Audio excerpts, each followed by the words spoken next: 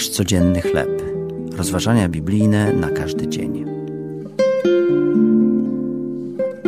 Chrystus, nasza prawdziwa światłość.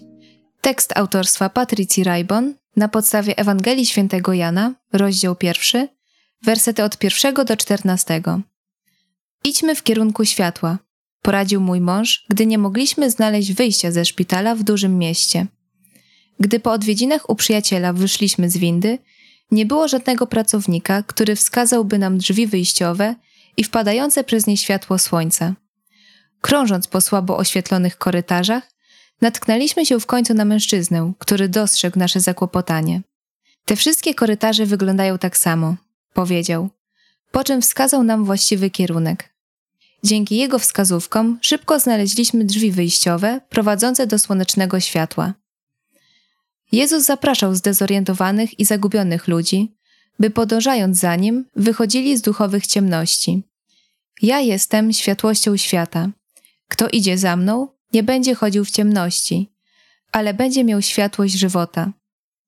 Dopiero w Bożym świetle możemy dostrzec grzech i wszystkie ciemne zakamarki naszej duszy. Jedynie On potrafi oświecić drogę naszego życia. Podobnie jak słup ognia, który prowadził Izraelitów przez pustynię. Światło Chrystusa wnosi Bożą obecność, ochronę i przewodnictwo. Jak mówi apostoł Jan, Jezus jest prawdziwą światłością, której nie zdoła pokonać żadna ciemność. Zamiast więc błądzić w życiu, pytajmy o drogę Pana Jezusa, który ją oświeca.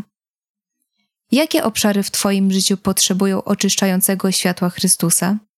Jakich przeszkód możesz uniknąć, gdy szukasz Jego światła?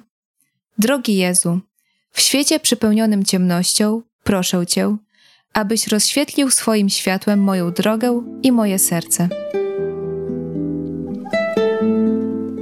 To były rozważania biblijne na każdy dzień. Nasz codzienny chleb.